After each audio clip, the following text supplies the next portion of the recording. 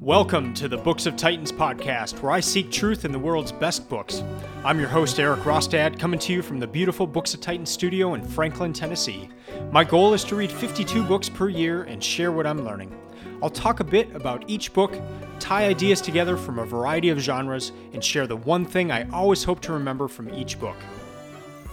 Today I'm going to cover the idea of Israel in Second Temple Judaism, a new theory of people, exile, and Israelite identity by Dr. Jason A. Staples. This is book 27 for my 2021 reading list. Well, I have Jason with me here today, and we're going to discuss the book a bit, and then I'm going to ask him a few questions. So Israel, fairly non-controversial concept. It starts off in the book of Genesis, where Jacob is wrestling with an angel, and he gets renamed to Israel, which means struggles with God. Israel has 12 sons. They are the 12 tribes of Israel. Later on, we have the kingdom of Israel, which consists of a northern kingdom called Israel, and then a southern kingdom called Judah. The kingdom of Israel is attacked by the Assyrians. They are hauled off into exile. That is 722 BCE. Later on, the southern kingdom, the kingdom of Judah, is attacked by the Babylonians, and they are carried off into exile. In that southern kingdom is a city called Jerusalem, and in Jerusalem is a temple, the temple that Solomon built.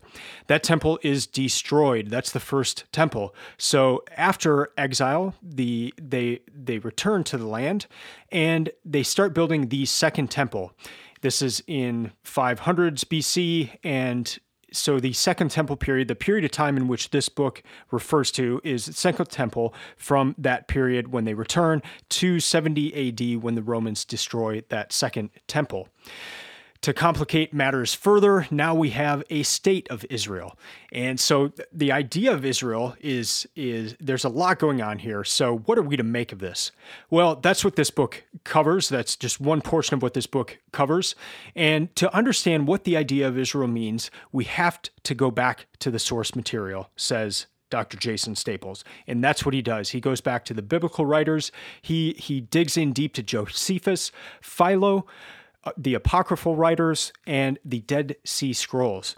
So Jason, my first question to you is this. What does modern scholarship say about the term Israel, and what have you found in your 17 years of research in terms of what Israel means, and especially how it's compared to the term Jew, Hebrew, and Samaritan? Wow. Well, first of all, thank you for having me back on. For those of you who've been longtime listeners, you'll remember that Eric and I started this podcast together, and then over the past couple of years, I've pretty much faded out, and he's taken over the full responsibility for this one as I've been working on this book and its sequel, and it's been really exciting to see what Eric has done with this. But thank you for that. And as far as the question, it's tricky, and for a lot of reasons. And the first is because when you're dealing with this question, as you mentioned, you're dealing with a question that pertains to modern terminology as well, and the familiarity that we all have with these particular terms in the modern world can be kind of a false friend when it comes to thinking about how these terms were used in the ancient world, and I want to emphasize that up front, that words do not have meaning in and of themselves. Specific sounds or combinations of sounds do not have inherent meaning. The one word, a specific combination of sounds in English is not what that word means in another language. I mean, as I recall, in Mandarin and Cantonese, I think it is, the numbers for 1 and 2, the sounds for 1 and 2 are the opposite.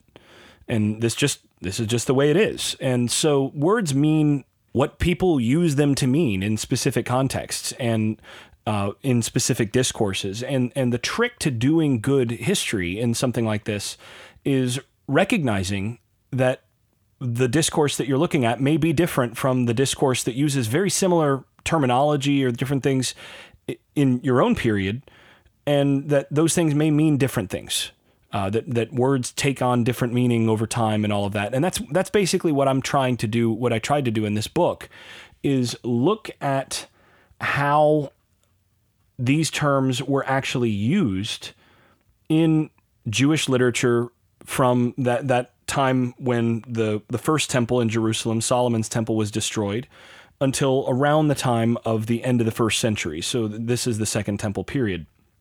And basically, I wanted to look at how these terms are used because it's widely been assumed that they're functionally the same. So when you hear Israelite, when you hear Jew, when you hear Hebrew, even within scholarship, within biblical scholarship or within early Jewish scholarship, these words are often treated as though they're synonymous by this point. So there are times where you'll see scholars will use these terms interchangeably, and even translations where it may say Israelite in the ancient language, the ancient equivalent for Israelite, and then you'll see a modern scholar oftentimes translate that as Jew or Jewish person. And the assumption is that these things mean the same thing. But the problem is that if the ancient terms meant the same thing, you would expect them to be used more or less interchangeably. So if you did a scatter plot of the appearance of these terms across that literature, you'd expect the scatter plot to basically be random across these various terms if they're functionally synonymous, which is essentially what you see within biblical scholarship is you're going to see the same terms used in different terms used in, the same kind of context and interchangeably, oftentimes just used differently for style. And what you don't see actually in the ancient literature is that kind of random scatterplot. Instead, there are clearly defined patterns that show up that indicate that there is some sort of nuanced difference between all three terms. So to give a good example, in the writings of Josephus, he uses the term Israelite up until book 11. So there's 20 books of the Jewish antiquities, his big work, his biggest work. And he uses Israelite right up until book 11. And then at the end of book 11, he doesn't use that term again anywhere else in his writings or in any other book that he writes. And the question is, well, why does he suddenly switch and he uses Yehudios, the Greek equivalent of Jew? He uses Jew or Jewish person from then on. And so there's no randomness to this at all. It's pretty clear that he's transitioned in terminology, and he actually gives an explanation, and I discussed that in the first chapter of this book, of what explanation he gives for that. But he specifically transitions from one term to another for a specific reason. The same thing happens in Philo of Alexandria, where he has a broad corpus, and there's only one tractate that he wrote where those two terms, where Israelite and Jew, actually appear in the same tractate, and they're separated by like 200 paragraphs. So they're not the same thing. They're not treated as synonymous in these bodies of literature. And of course, then the question is why?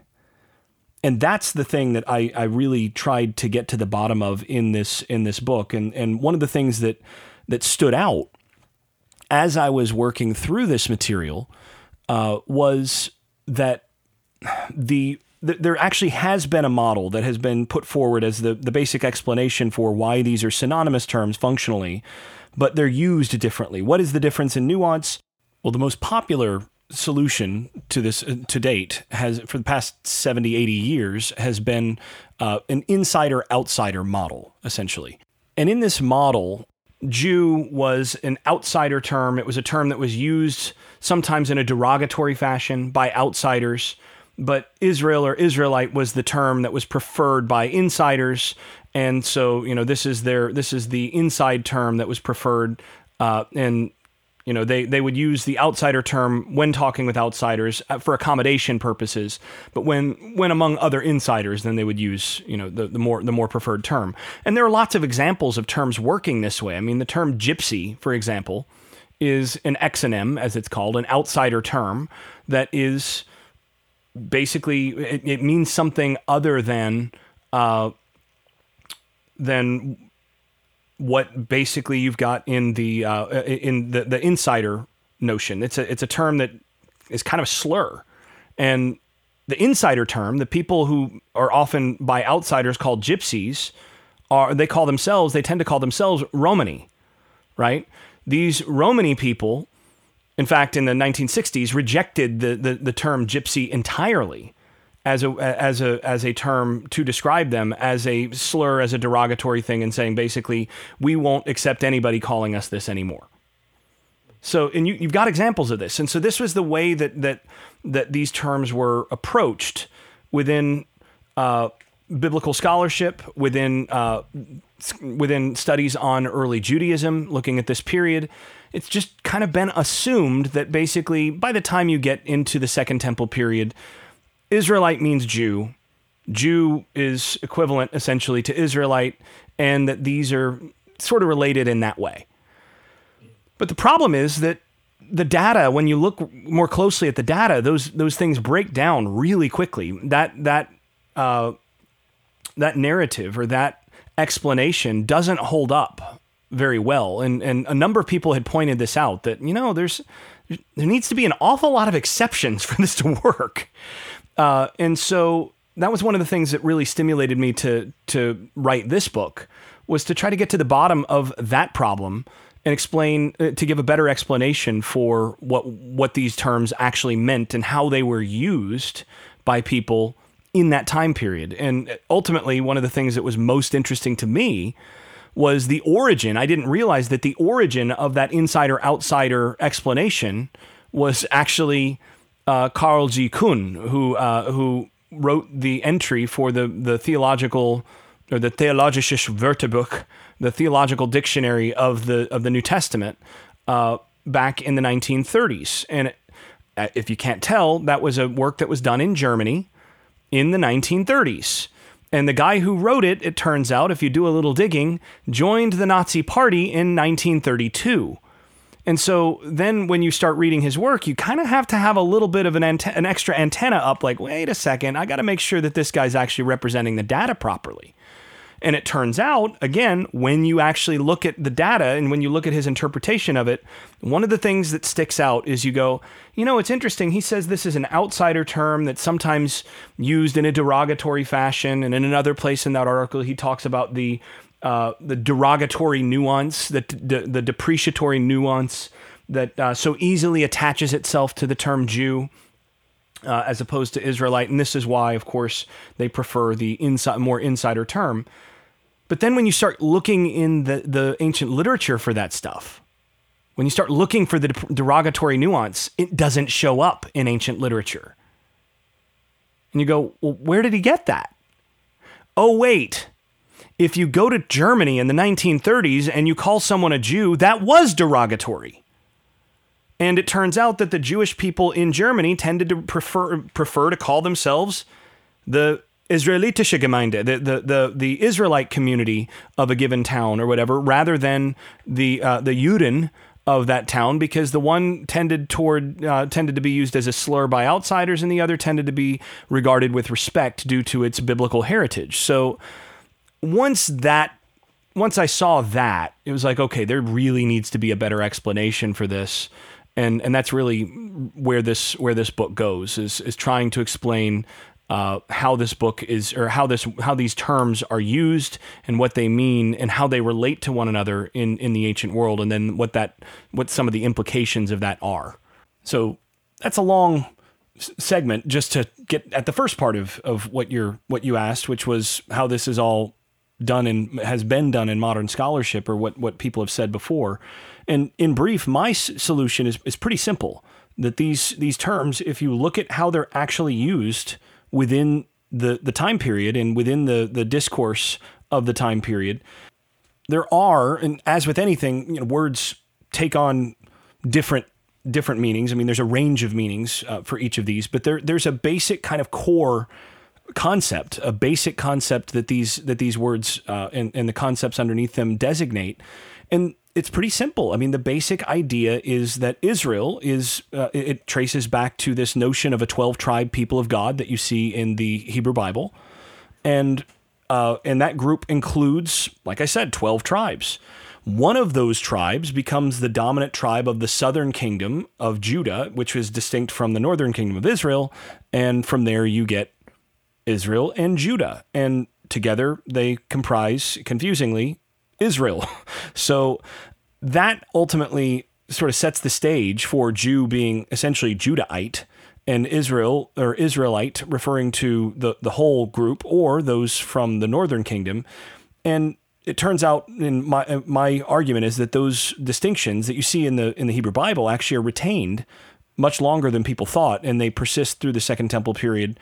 And then Hebrew, of course, I argue, is a linguistic marker in the Second Temple period, and there's some good evidence of that. But that is my not so brief monologue to introduce the basic ideas of the book and what it's trying to get at.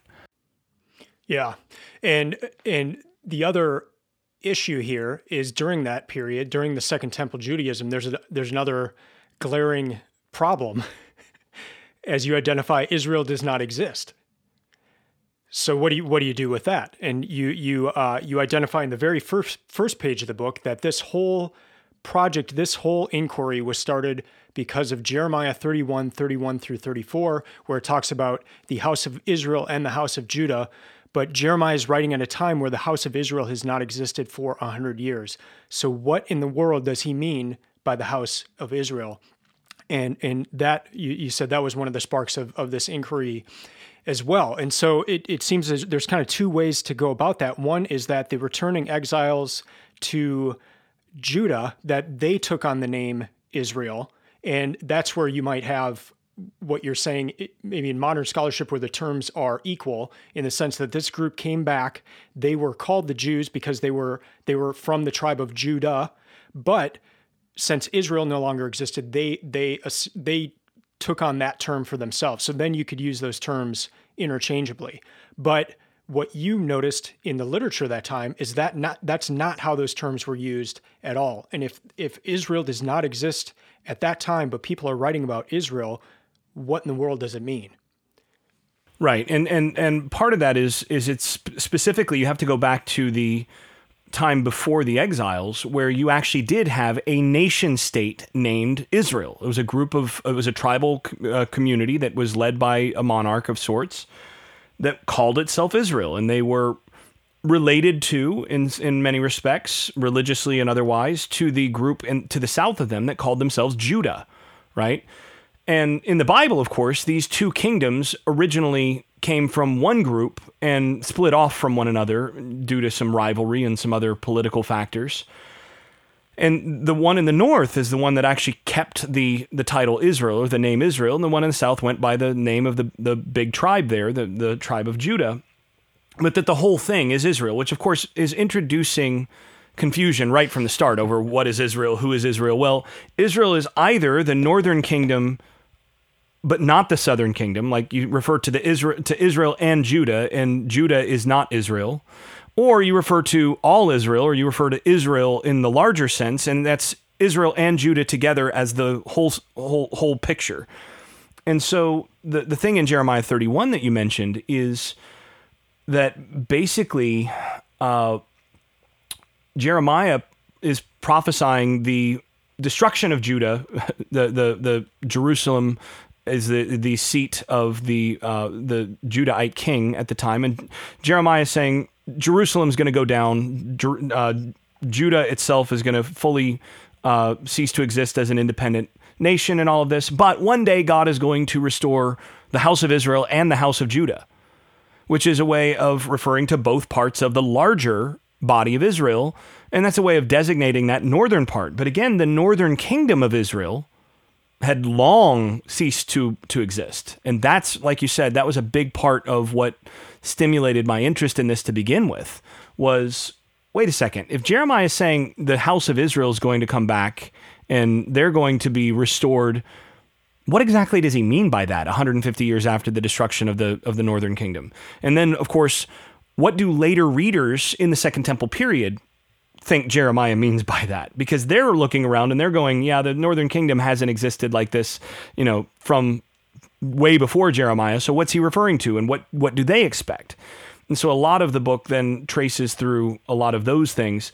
Now, I should say, it's important to mention, and this is another important part of this book, is it's not exactly accurate to say that there was no Israel after say the 8th century when Assyria destroyed the northern kingdom of Israel, because there were Israelites who were left behind in the land. Mm-hmm. Some.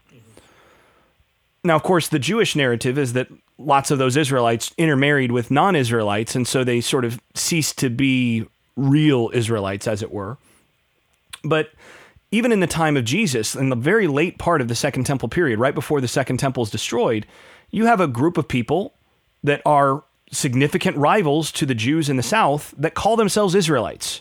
They're the people that in the New Testament they call Samaritans. Those people call themselves Israelites, and they're called Israelites by outsiders. And even Jews in the period are, they don't, you've got some disagreement among some Jews as to whether or not they really count as Israelites. Most Jews seem to have rejected the idea that they're real Israelites, and again, part of that has to do with, well, they're here and they're not really in unity with us, and they are, intermarried with various people. So we'll understand them as outsiders. They're not really who they claim to be.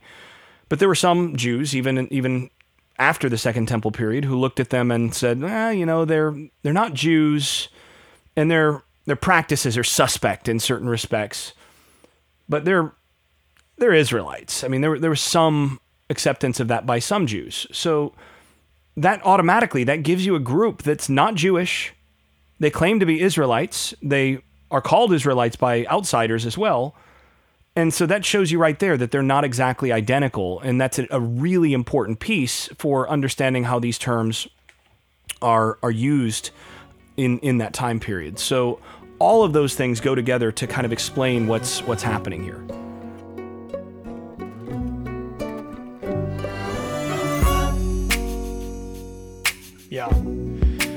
Yeah.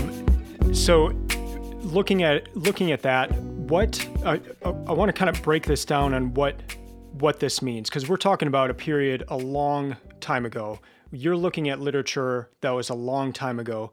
What does this mean for us today? Like, how has this reached us today? And in three sources in particular, and you can just take these one at a time. But what does it mean in scholarship? How have the equating of Jew and Israel, how has that made its way into scholarship, and how has it impacted scholarship? Secondly, how has it impacted modern culture, just in our conception of the terms Jew, Hebrew, Israel, Samaritan, so modern culture. But then third, just at the personal level, like me, Eric Rostad, 2021, Franklin, Tennessee, what impact does that have? What does understanding these terms correctly, how they were used during Second Temple Judaism, how does that impact these three areas? Yeah, so those are three pretty disparate questions. The first thing is, in scholarship, like I said, the primary thing was that up until recently, up until essentially my work, the assumption has been that basically Jews after the exile claimed the whole heritage of Israel, and so essentially Jew became synonymous with Israelite, right? Mm-hmm. And so, maybe they're used a little bit differently, but that's basically how this works. So does that mean, like, the translation-wise then, somebody translating an ancient text would just interchangeably use those terms? In some cases, that has happened. Now, more careful scholars who are more inclined towards verbal precision in their translations have tended not to do that anyway. But the understanding when you interpret it still has been, when it says Israelite, it means the Jews. When it says Israel, it means the Jews. When it says Israelite, it means a Jew. That's what that means. So that's been the general assumption. And then, of course, the explanation for why they're used differently has typically been that insider-outsider explanation. Mm-hmm.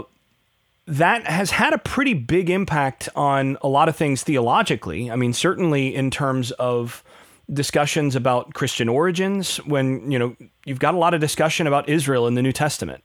And for example, in Romans 9-11, Paul talks a lot about Israel and Israel's salvation, and exactly who is he talking about? Well, a lot of modern scholars just assume that when Paul says Israel or Israelites, he obviously means Jews. But if they're not identical, then maybe we're not understanding exactly what he's saying in that context. So that's an important piece, and that's actually what my second book is working through, is to say, once we understand the distinction here, does that, when we turn and we read some of these other texts, particularly in Christianity, in early Christian texts, and we see how they're using these terms, maybe that clears up some of the, and I think it does. I think it clears up a lot of the places where people feel like, Paul may be contradicting himself here, or, it's not, it seems strange that he's talking all about equal Gentile participation in the Christian community, and then all of a sudden he flips the script and says, well, but all Israel, Israel has a special advantage. But over here he says, Jews and Greeks are equal in this regard. So how do we square that circle? Well, I think part of it is understanding the distinction between the terms that Paul would have assumed that other people wouldn't. So that's one extremely important kind of implication. And this works through rabbinic literature. This works through all sorts of other early Jewish material, where you start to look at what they're actually saying and what they're expecting, and it looks a little bit different once you understand the distinctions in those terms. So that's sort of number one and number two there. As for number three, how this impacts Eric Rostad and, Eric's legions of fans, it depends, because, if you are, so there are political implications of this, there are theological implications of this, and then there are notions that neither really ultimately should be impacted, depending on, how much credence you actually put into these ancient texts, right? So if you are an American Christian who really wants to know about what the prophet's promises are referring to, and wants to know what it looks like to support Israel, then having a good sense of how, say, Jesus and Paul and the earliest Christians understood these concepts would have a lot of impact on how you understand what it is to say, support Israel. And that, has political implications, that has theological implications, and more. For a lot of people, it doesn't have, it's an antiquarian question, right? It doesn't really matter, because they're not really all that concerned with, say, what Paul or Jesus think, or what, say, Rabbi Hillel thinks, or, what Philo thought. That's not really of concern, other than the fact that we can find out what they thought.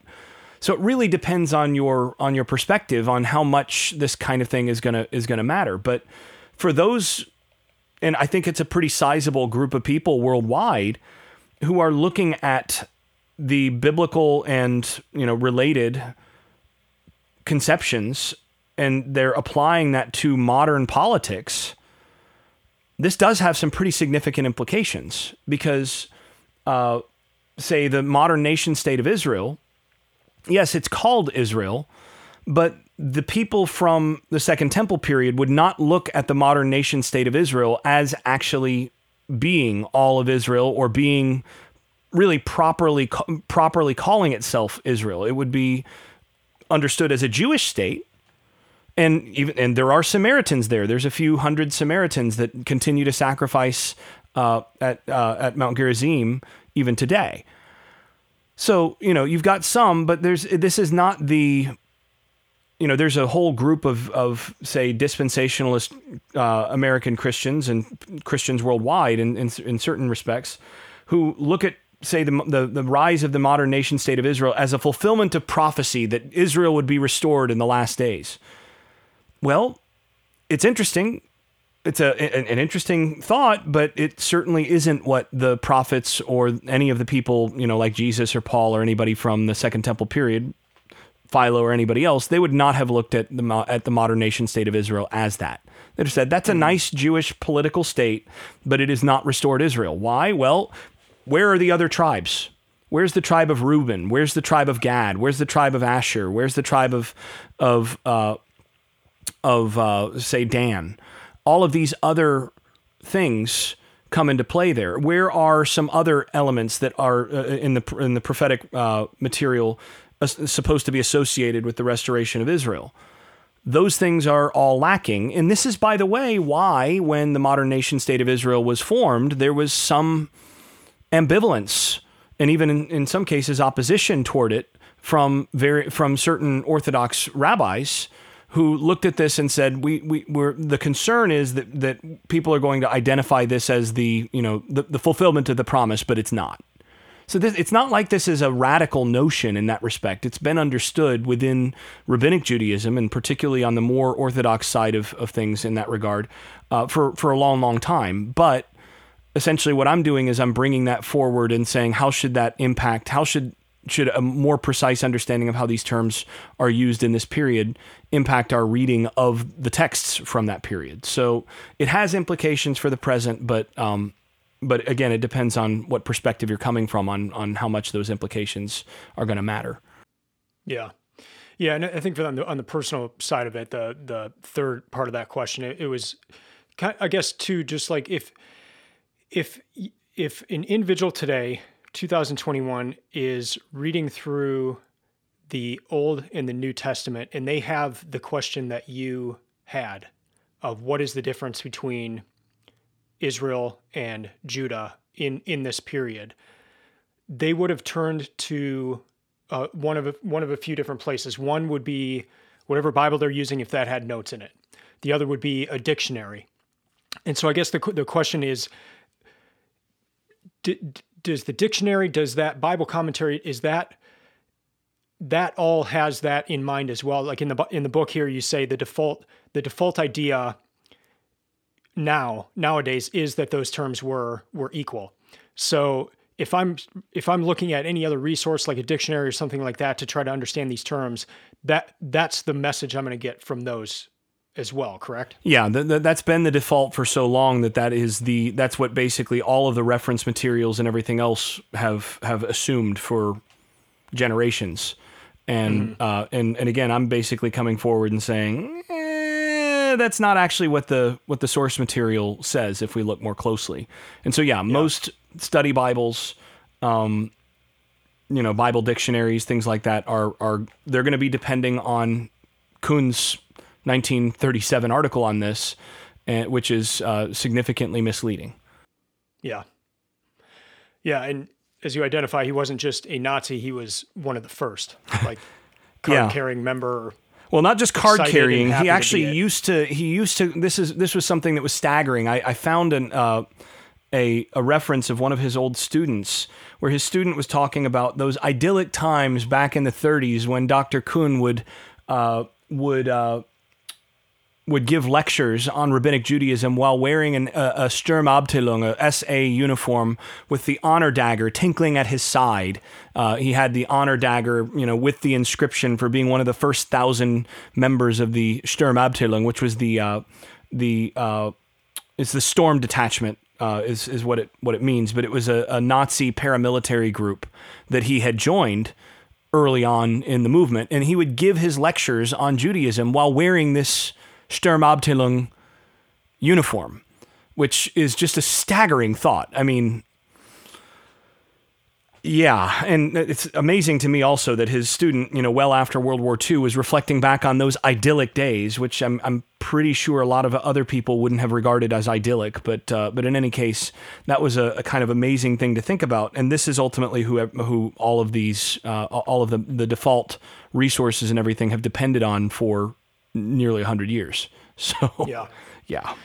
Well, the book was amazing, and as I told you as I was reading it, it could have been multiple books. I called it books within books. I mean, we haven't even gotten into diaspora. You have a whole chapter on that, and I mean, your findings in that are pretty incredible as well. What diaspora would have meant during that time, but then just going through all these texts too, it's like the greatest idea I have about reading of finding these things that have almost become lost to history, and it's almost a rediscovery of what these guys were saying. I mean, your chapter on Josephus was incredible in the sense that he is writing under Rome. He's writing for the Roman. He's writing a history for the Romans. Like they're paying him to write. Yeah, he's under Roman patron. He's actually a patron, or he's a he's under the patronage of the Roman emperor at the time. So he's Yeah. on the Roman payroll.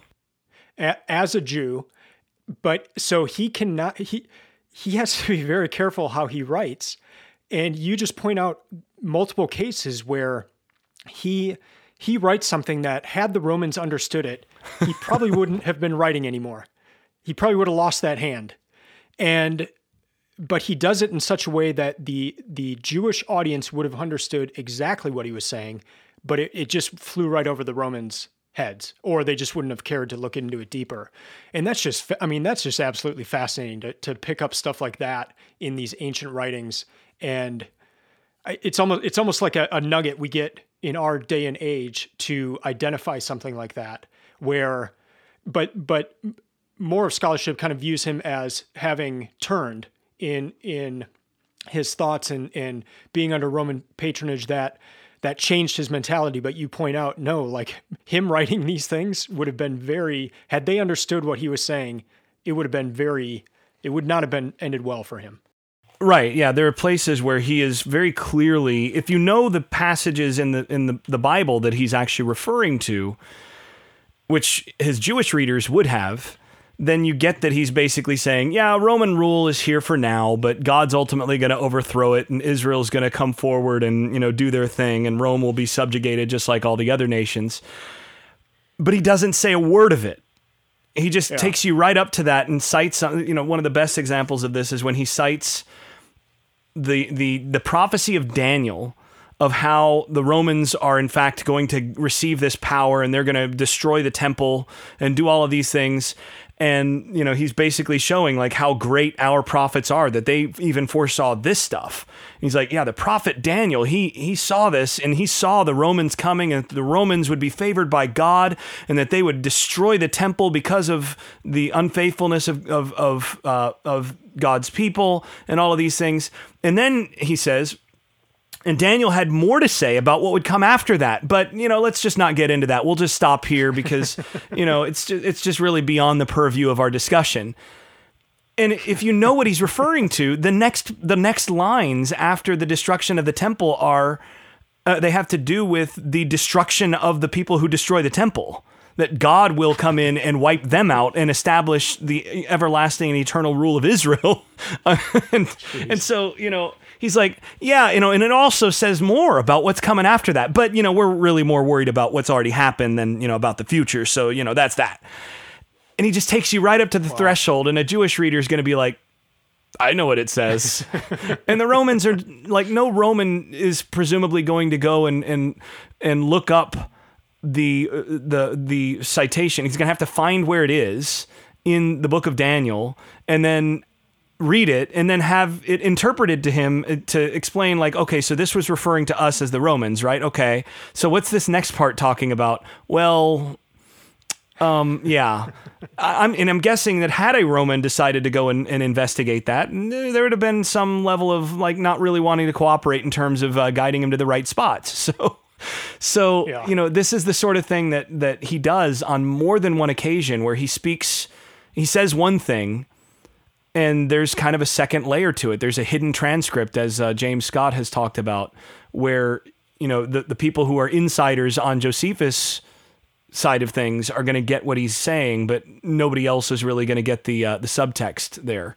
It's sort of like when you quote a movie that you and a few buddies in the room know the next few lines of the movie and you're all kind of laughing, but nobody else knows that was actually a movie quote that is insulting everybody in the room with the next lines, right? So that's the kind of thing that he does while actually advocating that everybody just sit tight and not rebel against the Romans. Like he's like specific about that. He's very quietistic in his approach, not because he's just a Roman stooge who's like, okay, well, I'm getting fat on the Roman payroll now, so we're all good.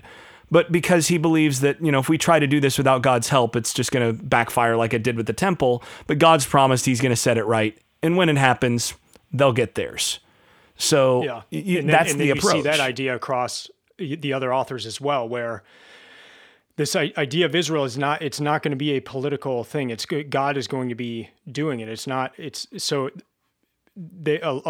Multiple different authors there said something similar where, don't try to rebel against the people, even though you're under exile. It's not fun. It's not pleasant, but, yeah. And you write a lot about that, the good figs, the bad figs. It just really interesting stuff. I loved it. Yeah. So to give everybody some indication of what you're talking about with the good figs and bad figs, that's a reference to one of the prophets where the people who had been left behind in the land after other people had been taken out of the land looked at the other people and they were like, yeah, God took out the garbage and, left all of us behind. Those people were the ones that were holding us down. And the prophet basically comes in and says, no, God picked the good figs. The rotten ones are the ones left in the land. And so this is the reference that you're getting there. But again, that's an example of how you can cite something that isn't necessarily that isn't necessarily stated, and like if your audience doesn't know it, it's gonna go over everybody's head.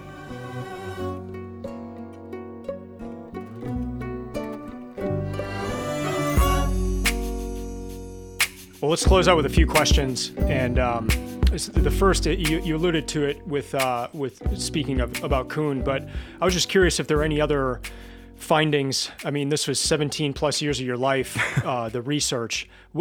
Kuhn, discovering his Nazi roots and how that impacted our modern day conception of Jew and in the terms Jew in Israel. What were one or two other findings from this research that ended up in this book that really surprised you? Oh, one of them actually led to the Diaspora Judaism chapter that you were talking about. I remember looking at there was a chapter by Louis Feldman, who's one of the main. He's a giant in Josephus research from the 20th century, and he made this bizarre comment. What I thought was bizarre, where he said, Josephus obviously took a positive view of diaspora and exile, and I was like, that's weird. Why would put yourself in Josephus' shoes. This is a Jewish priest based in Jerusalem who was nationalist enough to fight against the Romans initially. Like he says he was a general of the Jewish forces in the Jewish revolt before basically his platoon got destroyed, and then he defected to the Romans. He knew where his butter was bred, or where his bread was buttered, and went defected to the Romans, and then proceeded to watch his city get burned, and his a variety of priestly colleagues and friends and everything else get butchered. I mean, the amount of the massacre, the massacres that this man saw of his own countrymen and of his own friends and colleagues and all of this, not cool. And you're going to tell me that this guy then, once he goes to Rome, just because he's eating well on the payroll of the Roman emperor, is now two thumbs up to diaspora? That seemed to me really strange. So I was like, what in the world is going on with this? And I did some more digging into that, and I discovered that the whole thing traced back to another actually German scholar and a couple others beyond that. But basically, there was this whole trend towards this idea, and it wasn't spelled out in Feldman's article because he was just leaning on this assumption from other stuff, that essentially after the return from exile that is narrated in Ezra and Nehemiah in the Bible, after you had some Jews return and the temple get rebuilt, since Jews who were in exile could conceivably have returned to the land, but many didn't, obviously many Jews outside the land, the default sort of paradigm for people living outside the land basically became diaspora is good. Diaspora is a positive thing. Diaspora is what we actually prefer. We like living, in this context. And so the prior theological notion that exile is a punishment from God is basically just dropped in favor of a more positive diaspora theology. This is that idea. And again, I kind of stumbled on this because of this weird statement, what I thought was weird, from Feldman. And so then I dug at the roots of that assumption. Like, okay, is it actually the case that we have good evidence for Jews in the diaspora taking a positive view of diaspora. And when you look at the evidence that was presented for it, it falls apart as soon as you blow on it. It's and all of a sudden it just completely falls over and you go, wait a second, there's no evidence of this. There's still, all of these texts and all of these passages are still referring to diaspora and exile and all of these things in exceedingly negative terms. So where did this come from? And there's some, I don't want to spoil, all of that, but in the book, I go into a lot of what's going on there in terms of some of the proclivities of the modern scholars that basically are reading this. And of course, many modern Jews do take a positive view of this. And many of them, many scholars, I think, read their own attitudes essentially into the Jews of the Second Temple period, even though those attitudes are not actually matched within the text. I mean, there's one particular scholar who I love to death. He's a lovely, a great person. And that's one of the things that's, I think, really important to get across about scholarship is, you disagree with people that you really like. That's part of the game. But he makes this comment that, there's all these various texts that are written in the Second Temple period that are really negative about exile, and they talk about exile and diaspora in a variety of ways. But, I mean, obviously that doesn't apply to their own situation. They're taking a much more positive view of their own situation because, they're talking about exile, and that has to do with, the past, right? And I'm like, wait a second. So you're telling me that all the stuff that these people are writing that's really negative doesn't apply to their own situation? Like, why are they writing it? And these are the sorts of things that ultimately, I take on in that chapter and some of the chapters that follow it. That was startling to me, though. It was looking at that, and there were a few other places where I'll limit to one other one where I kept seeing scholars contrasting, like, obviously, the assumption, obviously, Jews in this period regarded themselves as the whole of Israel. And, the North was basically forgotten. And, Jews had taken over the whole heritage of Israel. Now, there does seem to be a little bit of an exception here in, say, 1st and 2nd Chronicles, but that's different from Ezra and Nehemiah, where obviously they're just, they're all about Israel. The only Israelites are Jews. And then I'd find another article by someone on Ezra and Nehemiah who'd be like, obviously, these are the Jews claim the whole heritage of Israel and all that, but this section of Ezra really takes a different perspective on this, and it's its own exception here, unlike all of these other. And I keep finding this stuff and go, you guys should really talk, right? I mean, the exceptions start piling up to where maybe those aren't exceptions, maybe that's the rule. And maybe the best example of that is in Ezra and Nehemiah, where scholars for a long time, modern scholars for a long time, have regarded the events of Ezra and Nehemiah, where people are returning from exile in the Persian period, as the fulfillment of prophecy, that this is Israel's restoration. And you have articles that are written on the restoration period, and that this is the restoration promised by the prophets. But then if you read Ezra and Nehemiah carefully, it presents itself as not the restoration. Like, the main characters, the protagonists of the story, refer to this as, God has given us, just a little reviving, but, we're still slaves in our own land. And, and there's still these efforts at sort of corporate repentance to try to get the real thing happening. And each time it fails. And over again, the whole thing, Ezra and Nehemiah is sort of an account of multiple failures to produce the restoration that they're hoping for. And then you look at how all of these Jews in the Second Temple period who refer to Ezra and Nehemiah after the fact, how they read the book, and all of them read it that way. They don't read it as the restoration of Israel. And so you have the modern scholarly construct that differs with how the Jews of that period are actually reading these things. And again, that was one of those things that was really surprising to look at some of the contrasts there as it came across. Yeah. Wow. You may have covered this in the book. I may have read right over it, but do we know when the term Jew was first used? Was it pre-exile or was it post-exile? It's pre-exile. So the first time that the term Jew, and actually in this case it's Yehudim, or Yehudi, the Hebrew form of it, that gets translated as Jew, is in the book of Jeremiah. Now, Jeremiah is edited in the post-exilic period, so after the exile, after the destruction of the temple. So but it occurs in a pre-exilic context, and probably material that was written or whatnot right at around the time of the destruction of the southern kingdom, and it refers specifically to people from Judah. So that term Yehudi refers to an inhabitant of Judah, a person who is from the kingdom of Judah, and then when they go into exile, they then retain that same thing, that if you travel to Scotland, you are an American. And the same thing is the case for people from Judah. They take the name Yehudim from being from Judah. And so it's a term that essentially means Judahite. And Jew is just short essentially for Judahite. And you can hear that. Judah.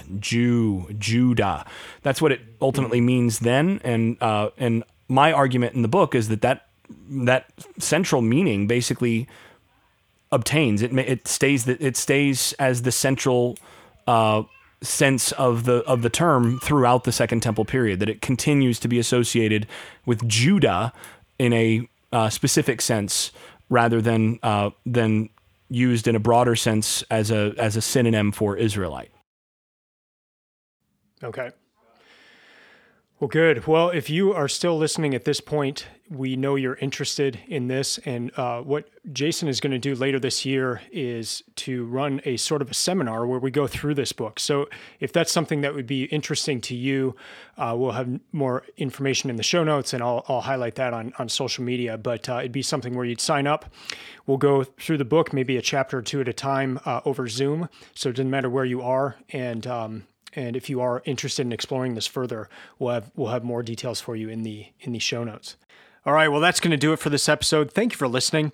I'd love to hear from you, especially if you have read this book or if you're interested in reading it. Remember, you can go to the show notes to sign up for that seminar. That'll be in September and October.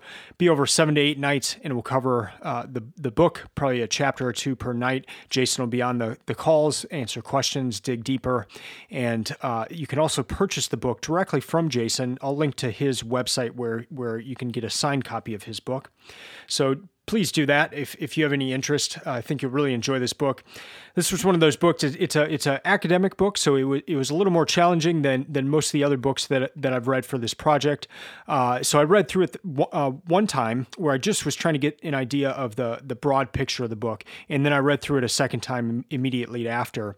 And the second time I dug in deep. I had all these other books open with reference. I had the Bible open. I had another Bible with like an Apocrypha open. And it was fun. It was a really, really good book. So I hope you do pick it up and read it at some point, and then you can enhance that reading experience with the seminar. Well, if you have any questions, you can contact me at eric@booksoftitans.com. You can also go to the website. It's stock full of resources to help you find the best books, to create your own reading list, and to see what I've thought about books and to read through some of my reviews and what I've found good and bad in the books that I've read. I'll be back in a couple weeks. I'll be covering another book from this year's reading project. It'll most likely be the first book of the Shelby Foote Civil War series. So book 1 of 3 of that series. I'll go into that. Until then, keep reading, keep listening, and I'm out.